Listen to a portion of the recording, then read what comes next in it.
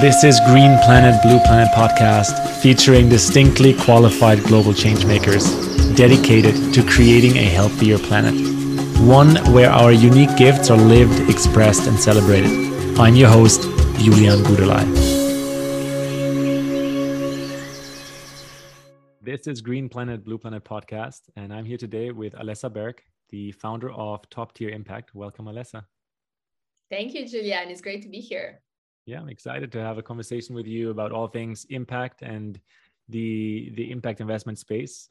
Let's start just really at the beginning with Top Tier Impact. And you created this just a few years ago because there was like a black hole in the market. Meaningful investment. It's something that, it's maybe logical to most of us that are listening here, but it didn't really exist in the same way you've brought these pieces together. Absolutely, yes. And that is kind of how it all started, because a few years ago, I looked at the impact investment space from a holistic perspective. So really the entirety of the space, because what I saw in it excited me. I saw a better paradigm for our economy and our society. But the more I looked at it, the more I also saw the potential to create more synergies. So this black hole that you're talking about. And that was the genesis of everything, because I couldn't unsee it. I thought it was really meaningful. And I felt I had to contribute to it one way or the other. So the way that Top Tier Impact started was actually never meant to be a company. And it was definitely not what I thought would be my next activity. But I put together a global group of impact investors. We started sharing knowledge, deal flow, and then everything evolved from there at a rapid pace. Yeah. Rapid pace is something that usually smells of alignment. Like when something happens really quick and just happens because things are so in sync, that's when life shows us, right? Like we're going down the right rabbit hole. Maybe share a little bit about the ecosystem, because it's grown quite large in that quick time. Yes, absolutely. So at Top Tier Impact, we have several divisions and businesses to our group. And at the core of everything, there is our private community, actually. So we're across more than 40 countries. In fact, we haven't pulled it for a while, so maybe it's more like 50 at this point. And we're about 600 members. There are impact investors first and foremost. So this really goes from very early stage all the way to growth, pre-IPO and public markets too. It covers all sectors, because the way that we define impact is as a positive paradigm shift towards sustainability and equality across all economic sectors. And this means that it's not just the sustainable part of food or the clean part of energy, it's the entire food industry, the entire energy industry shifting towards sustainability and equality. And this goes for the full spectrum, right? And so we really have everything from ag and food, like circular economy with consumer and retail, healthcare, mental health, there's a full spectrum represented. We also have members who are entrepreneurs, professionals, in the corporate space. Also, they are shifting towards sustainability, ESG, impact, and some experts, whether they are independent or they're figures like famous climate scientists. So we have this melting pot of investors, entrepreneurs, and other leaders coming together and creating synergies for the whole impact space. We have our online platforms where they communicate. We have plenty of events, both offline and online. And our focus really is to accelerate the adoption of impact and sustainability, both as the way of making investments and running companies. And so that's kind of how we've created everything within the community. We never said, oh, we want to create a community. Actually, we said, we want to grow the space globally. So let's empower the leaders who are already making a difference in this space and find ways to support them having better success and at a more rapid pace as well, because this is so time sensitive and relevant at this point in our history. Yeah, here, it totally is. So you're talking about this time in history. What's your, going beyond the now moment? What's your big vision for humanity in that sense that made this come through this top tier impact ecosystem? Yes, absolutely. So I think that we are at this point in time where we've actually never had better technology, better quality of life in general, better accessibility of things. And yet we're also ridden with all sorts of problems, tensions, issues. Climate is really the pace of climate change is accelerating at a pace where I think at this point, with all the science that we actually see every day coming out, like it's tough to argue with. But what I believe is that there is a clear path to utopia or dystopia lining up. And at TTI, we like to say we focus on solutions rather than problems. We focus on actions rather than complaints, because the reality is that that's just like a matter of putting our attention towards that desired outcome, right? So putting our attention towards the kind of utopia that we can create, because I think it's all feasible. Obviously, there is a kind of like a looming picture, but to me, if we can enable everybody through impact, like through, you know, fairness of conditions, right, for everybody, if we can enable people to live on their purpose, I think everybody has a unique contribution to make in their own specific way, right? So if we can enable everybody to be on purpose, and if we can design an entire system that rewards us better for creating collective value rather than extracting individual value, then we're automatically going to move in a very positive direction. Yeah. Let's unpack the word collective value a little bit here. So you just differentiated between like the individual value and extracting that value, right? And then generating collective value. You mind just taking that apart a little bit? Yeah. Yeah. So the reality is that in our current economic system, we face this issue of, this is basically like game theory in economics, but we face this big issue of a so-called prisoner dilemma, where maximizing for your individual value might not be the better thing, both for yourself and for the collective, but you're sort of like, oh, if I don't do it like the other company. So I'll give you a quick example. If company A and company B are doing deforestation, company A knows it's not a good idea for the planet. It's eventually not a good idea for themselves as well. But they're kind of like, oh, if I don't do it, company B is going to do it anyway. So you know what, I might as well. So we operate within a system that still allows for these massive inefficiency for everybody to happen. And this is where I would like to bring in also the topic of blockchain technology, distributed protocols like crypto, because I believe that distributed protocols, I have a background in governance design as well, and collectively distributed protocols actually enable for aligning everybody's incentives towards collective value creation. And again, you know, if you look at how nature works, if you look at the inherent efficiency of creating collective value, it's clear that it's better for everybody. It's better for everybody to improve that pie, right? Increase that pie. It's just that there are things on the way. If the system is not designed in such a way that rewards this, then, you know, fear can come in, and these kind of dynamics that I just described come in as well and get on the way. Mm-hmm. Yeah, there is something about this old saying, it's nothing personal, it's just business, that actually has to totally go and be left behind, right? Like this idea that something is just business. The moment we arrive in a place of whole systems understanding, or you know, we're becoming aware that all systems are connected, something like just business doesn't actually exist.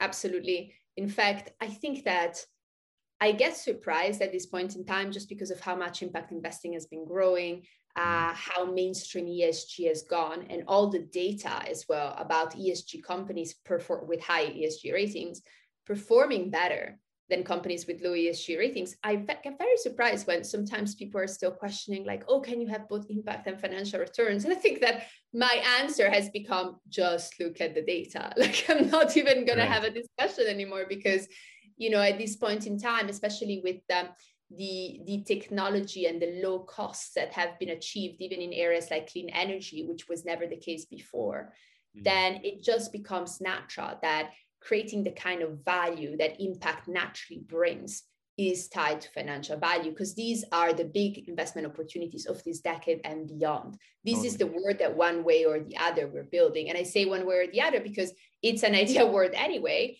but actually there is regulation finally catching up with it anyway and saying, you know, for instance, at TTI, one of our businesses is a global strategy consulting group. And what we do is we implement climate risk scenario planning for publicly listed companies, because many of them are now obligated to do it in jurisdictions like the UK.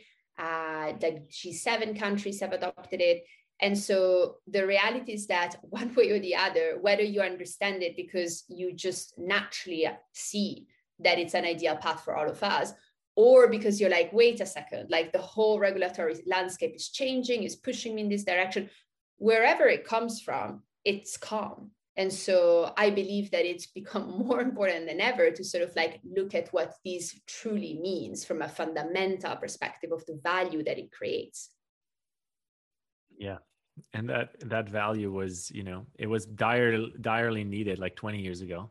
But at this point, there is also no more looking away really from, you know, our earth is changing, and the way we as humans adapt to it is very important. And so I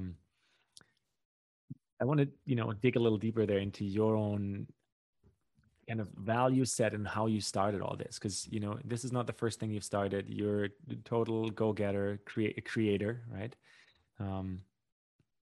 Was it just something you saw was needed, or is this a reflection of a deeper dream you've been having all along? Yeah, absolutely. I mean, my background is both as entrepreneur and investor, and I started being entrepreneurial really early on as a child, and kind of realized that I enjoyed it. I had my little stand reselling items. I was reselling my things, then my friends' things, and I just kind of like got into it very naturally that way.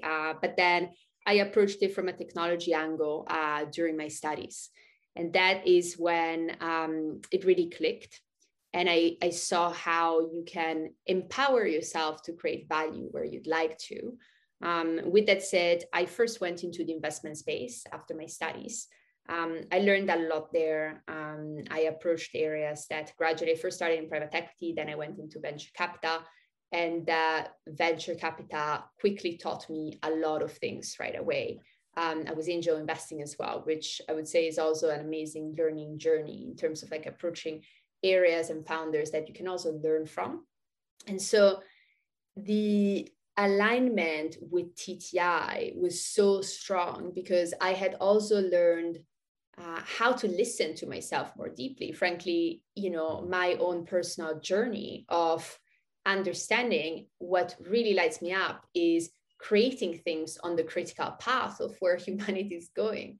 And this unique moment in time that we're experiencing, you know, when you say we need to be in harmony with the planet, you know, like that's really kind of what this century is all about, in terms of how good of a condition we're going to have in here. And we can talk about going to Mars or wherever else, but the reality is that there's still a lot of stuff to figure out on that way. And if we can't get it right on this planet, then how are we assuming that we're going to get it right on other planets? So I think that there's a pretty important MVP to figure out on Earth, like before we get very deep on that side of things. So for me, it was actually a matter of finding that kind of alignment and spark that would push me no matter what. And this is why, like I was sharing with you before, when I created TTI, I didn't even realize I was creating my next company. I just couldn't not do it.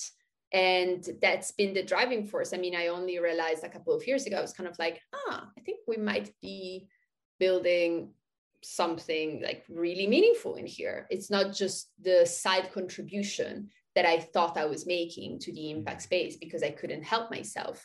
So yeah, it's definitely been a journey. And I think that there are elements of what the professional world teaches you, the skills you get, but then there are elements, especially as an entrepreneur, of a personal journey, an inner journey, and getting to understand yourself, getting as honest as possible with yourself, and eventually sort of like being able to express something from there. Yeah, I love what you just brought up there. I have a follow-up question, and you know, you can always say pass if you don't like a question. Is there a quotation marks here, favorite kind of personal development or self-development program or experience that, you know, really that maybe recently or at some point like really opened your eyes? Yeah, well, there's a whole array, and I have absolutely no issue talking about it. In fact, I think that the more we can share on this, the better. I have really, for me, it's gone both from kind of like emotional therapy-based work, plant medicine, spiritual work, and then meditation, obviously kind of like the fitness side of things. So there's a full spectrum. But actually, what I find the most powerful and simple way of looking at it is what I was just mentioning about getting as honest as possible with yourself. And that is a self-discovery that you can do in a very kind of like independent and vulnerable way with yourself. It can involve journaling, but ultimately it does come down to being able to meet your pain, admit your pain, and just stand in your own vulnerability. Let yourself just like be cleared through that, because we all have our pains, and it's just like a natural journey of being a human, like born out of your mother's body and just going through childhood and then growing up into an adult. It's normal, one way or the other. That's how it is. And like the more we can get familiar with filters we might have and ways of looking at the world that might be causing issues, like might be causing more of that kind of pain, the more we can do that, actually, the more we can free ourselves. And so I think that this is a very unglamorous thing, because, for instance, I think plant medicine is fantastic, and I support it. At the same time, talking about what I'm just mentioning might not be super glamorous, because this is really just a more raw, a more vulnerable, a more simple, actually, way. Yeah, it's ultimately the most simple way, right? Is to come into honesty with ourselves. And I love what you shared there. I think just to complete it in terms of like, how do I go about it, right? Like, let's make it practical. I think it's very simple. You just look at what triggers you. You look at what annoys you, and you take responsibility for that. I believe that whatever annoys us and triggers us is actually showing us something within ourselves that we can accept more and that we can love more. So when you take that attitude, not saying, oh my God, this annoys me, I'm such an unevolved human being, right? Not saying that, right? Because that really doesn't get the point of this. I really believe it comes down to genuine acceptance, right? And giving yourself that space, because when that happens, everything dissolves and moves on. And so I would say being able to observe, and then whenever we find uncomforts in daily situations, in random events, like just being able to look within and see where that might be coming from, and staying with that and creating space, like for that to be acknowledged and move through. So yeah, this is a very, so to say, easy, simple, and yet intense thing to do if you're starting it out, right? Because there might be a lot of unknowns in there, but then I think that it becomes a bit of a natural reflex. And I think that taking responsibility is such an empowering way to look at things, because that's how you're free, right? It's not like, oh, because they're doing this, because this is happening in the world, because whatever. It actually comes down to you being able to let things flow through, as opposed to being upset about them. And there is a way to work through that. So well said. So well said. I love the, radical responsibility aspect. And it's honestly, it's the biggest teacher in my own life, is to continuously come back to realize my triggers are, they don't make me worse of a person or a bad person, but they're mine to create something new out of, right? Instead of repeating that over and over. And especially in a time where we're in some parts of the world, cancel culture is a real thing. It's like, I really believe also allowing people to be with their triggers is a really big gift, right? Or helping people to feel safe in expressing something that isn't polished and isn't textbook is a really powerful thing. And so I just really loved your answer and wanted to add that. Awesome. Yeah. So because that's not the world we totally grow up in, my question is, what would you do if you were to change the education system at large? Oh, wow. What an exciting question, Julian. Look, I'm actually being exposed to a bunch of education companies through our investing unit. We connect the capital side to the creation, like company side at growth stage. Mm-hmm. And so I see some kind of growth stage impact, especially across emerging markets, that is extremely exciting to see in terms of what these companies are doing. I think in emerging markets, there are some low-hanging fruit, for example, in terms of financial inclusion, in terms of education. And so actually on the education side of things, I've been seeing some incredible businesses. The interesting thing is that some of them seem to leapfrog where we are at, right? So where, we might think, oh, in the Western world, like we have a more developed education system. Okay, let's face it, it's super basic and full of these flaws that are not necessarily about the way in which things are taught. It's really like the philosophy within it and how priorities are given, because what you just said, the fact that our system doesn't embed these approach of understanding your emotions, understanding yourself. I mean, that's the most basic part of being human. That's literally like the 101 of being a human. You have emotions. If you understand them, that's helpful, right? Like that's literally like the most basic thing. Yeah. And it's not just that, right? I mean, what about personal finance?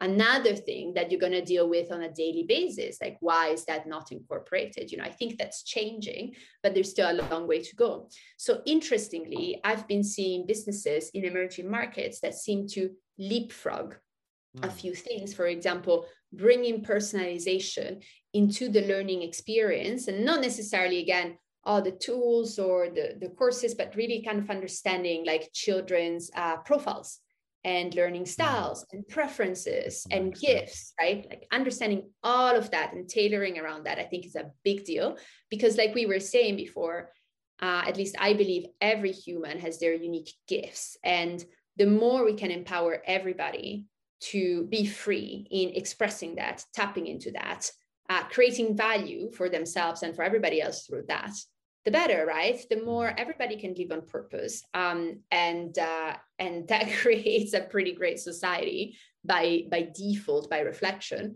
So it starts with the youth. It starts with the education system. And so I believe it's a few things, just like the first part of why don't we embed these pretty basic core things that are part of the human experience as an individual, and then so that's that your emotional system and how to interpret these things, and then as an individual interacting in society, like money, and then beyond that, like being able to acknowledge, accept, and actually enhance the unique differences of every child. And I actually think that these might sound, oh, how do you deliver personalization?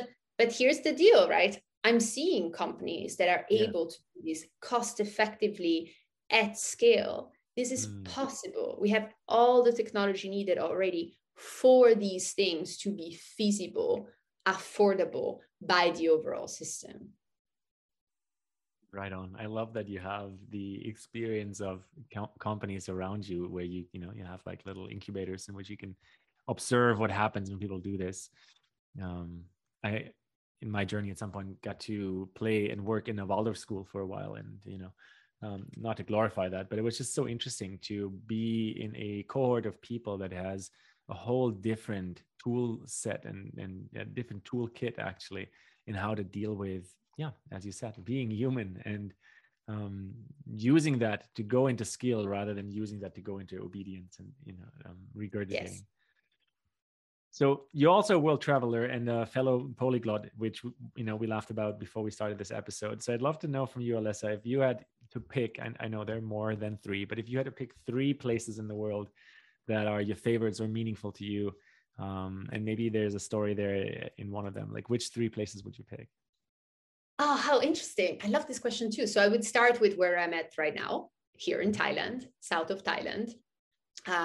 On this island that is a little bit similar to Bali, to use a more kind of well-known example, both in terms of the nature being like so alive and present, and then also the community in this place. And these actually became a wonderful and spontaneous COVID base, because I was here in the winter almost a couple of years ago now.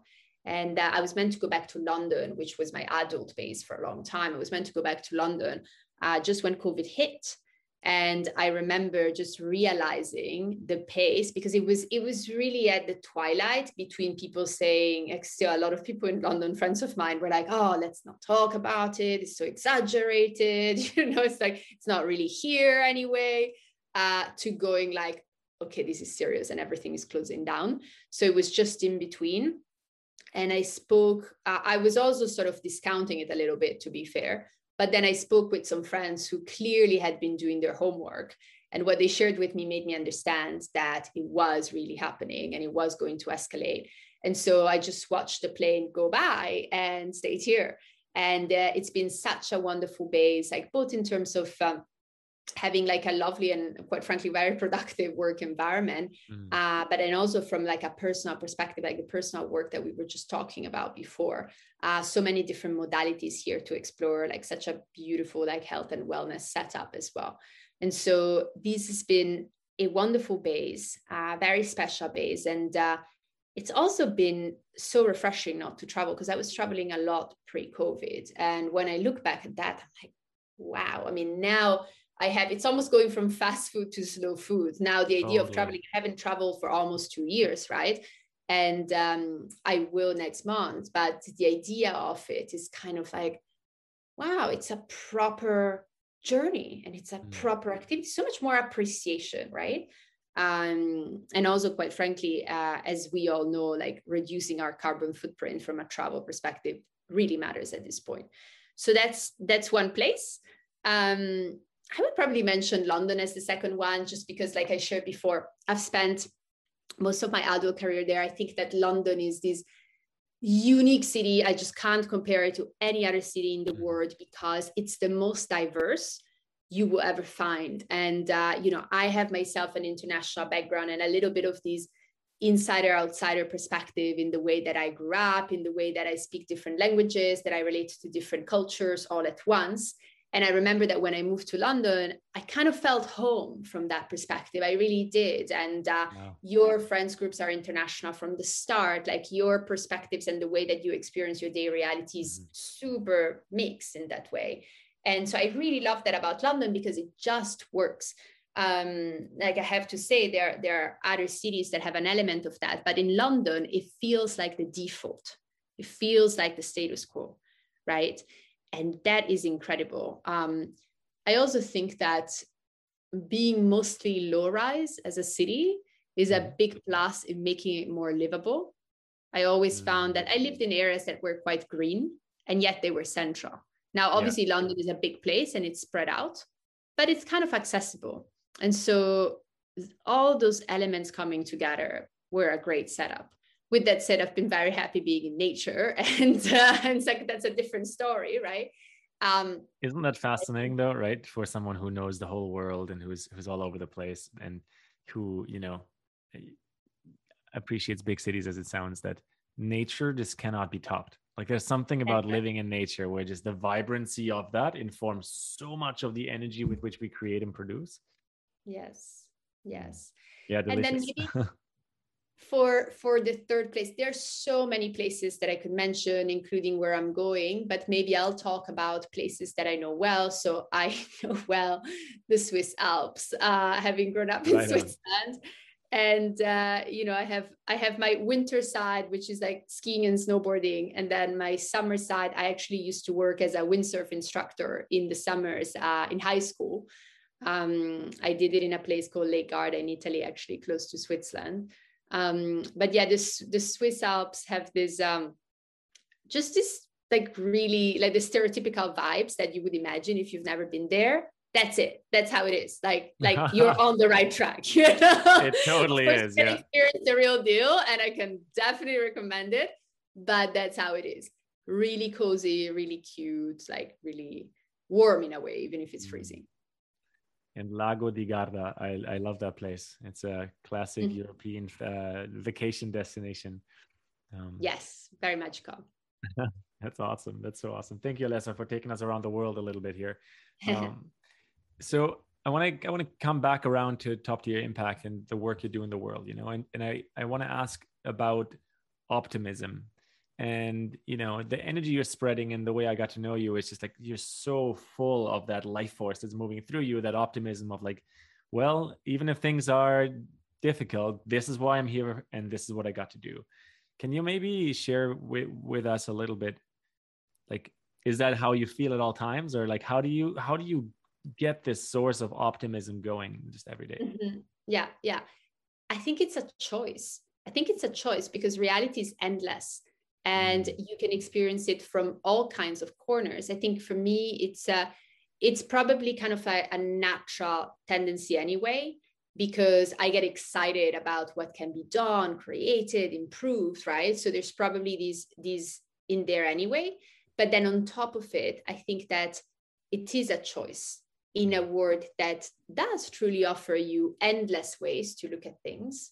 And I think that realization in itself, the realization that there are infinite different angles to anything, right? And even the way that we interpret simple events, right? Oh, my story is that you arrived late, you don't care, right? The other person was having a different experience. Even in these simple things, right? Just acknowledging that we all have our subjective ways to look at reality.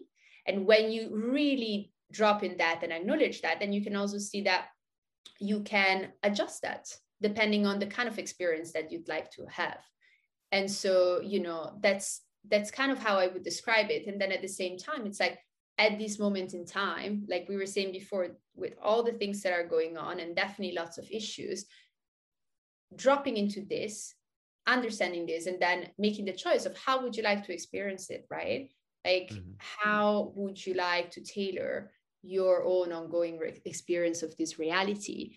So I do think that optimism, besides providing for an experience that frankly is exciting and has creation in it and has lots of things that are positive by default, besides that, it's more needed than ever.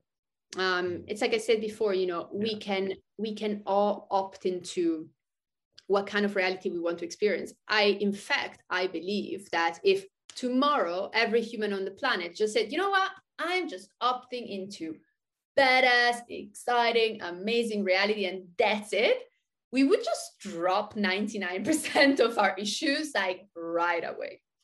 So yeah. Beautiful. I'm taking your optimism and gonna go run with it. I like this a lot. And you come back to choice and you come back to responsibility, which is something that we mentioned a little bit earlier, right? In regards to self-development, the choice is the ability to respond to what we find in the world, and then optimism is, it's just one of the options, but it really is a way to. I think it's to take our own power playfully serious, and playfully because, we don't want to take ourselves too serious, but to take ourselves for real. Like we're here, and our thoughts, our mind, our focus creates. And it's really important to be surrounded also by people that believe in you. And so I want to hear a bit more about the community aspect. I know there are impact entrepreneurs listening to this, and you've created a community. Maybe share a little bit about ways that people can get involved with Top Tier Impact, and like what the on ramps into your ecosystem are. Yes, of course. So TTI is a global community, and we have this variety that I was sharing before, and lots of presence, like US, like Europe, UK, but it shares all the values that I think like most impact entrepreneurs can kind of subscribe in second to, and already have. On our website, there is a form to apply, and typically we have an application process where we always touch base ourselves. I still do most of it directly myself. We touch base one-on-one with our applicants, and just to get to know each other on that level, because it's a membership based on the individual and not on the company. And there are very specific reasons for it, right? Like we don't want it to be some anonymous, okay, this company like is a member, like it's actually this individual, right? is the person showing up, who's building the company, or who's part of this other kind of company. And that's how it goes, right? Like that's how it goes in the way we interact. And so applying for the community. We have monthly cohorts of new members that we admit into TTI on an ongoing basis. And you also just hosted the Top Tier Impact Awards, right? Like, I think it playfully got called the Oscars of the impact sustainability space. That's right. Yeah, the Oscars of Impact. That was an exciting process because we got so much more global attention than expected. It went a little bit viral. We had the 8 categories of, again, trying to represent all economic sectors, because all economic sectors ought to shift to an impact-driven paradigm. So there was ag and food, consumer and retail, financial services, obviously energy and environment, health, real estate and infrastructure, and so on. And it was incredible and very refreshing to see the innovation that is out there in such a celebrated type of manner, right? In a way that is like acknowledging the hard work that every impact entrepreneur day in, day out puts in for all of us. And so I think that the celebration had a very deep cause underpinning it, and was received so well. So we enjoyed all parts of the process. I have to say it ended up taking more time than I expected during the summer, but it was enjoyable. So yeah, it's coming up again next year. Yes, right on. Well, I have 2 more questions for you in this episode. And the first one, you shared a little bit about the nature in Thailand and the nature in Switzerland, snowboarding and maybe windsurfing, but do you have another nature story or moment that you'd like to share? Like a moment where nature was really coming alive in you? That's beautiful. So I have embraced hiking a lot in here. Ironically, even though I grew up in Switzerland, I feel like hiking is, maybe it's more popular on the senior side of the population. It's never been a thing that I had any friends go and do. Also, for example, in San Francisco, in the Bay Area, like most people I know are always hiking. So I really got into hiking here. And I have had several moments where I just felt these beautiful and overwhelming intensity of just being a part of the whole, being immersed in nature and being it. Like there is no distinction. Like you feel it, and the wind blows and you think like, am I part of making this wind blow? Is the wind blow? Like, and it's the same, and it doesn't really matter. Again, there is no distinction. So these extremely deep moments that frankly I'm finding quite tough to explain in words, are something that I have experienced in these simple hikes, going deep into the jungle, reaching some viewpoints, like moving through, like finding some water. That's been really, really beautiful and humbling. Yeah, beautiful. That's why I'm asking. I love when, genuinely you can feel that a person has experienced that, and then words might not be needed too much, but we can all feel it through the tone of our voice. And so it leads me to my last question. And I asked you about your vision earlier with Top Tier Impact, but this is more like a bigger picture vision question. And so the question is, what's your dream for this planet and for humanity in a larger context? So if we were to zoom out on the timeline into a 7-generational picture, and so not just backward but also forward, right? We're here as the ancestors of the future. Yes. What's that dream that's alive in your heart? I think for all of us to truly realize and then become a part of just how badass this planet can become, how incredible it already is, and how even more beautiful we can make it. And we can really build paradise on earth. We have everything needed, and it's just a matter of like getting on that path. I think that picture looks really exciting to me. And I think that the different elements of that, like I shared before, and from various corners we approach this from, they are available. Technology is really getting to those points. And, because sometimes like technology really gets polarized on the negative side of things. The reality is that technology is neutral. technology is a reflection of the intentions of the people behind it. So if people can, number one, like understand this and then clear their intentions and use technology in ways that are empowering for everybody and building an incredible planet, then there we go. Yeah, the tools that are currently here to enslave us in certain ways are also totally usable for freedom, right? And it's just a matter of those intentions and creating the visibility of it. And you mentioned blockchain earlier. Maybe we'll have a follow-up conversation about that. Yep. Alessa, I'm so excited to have this episode with you. Thank you so much. Is there anything else you want to add or anything you want to throw out there?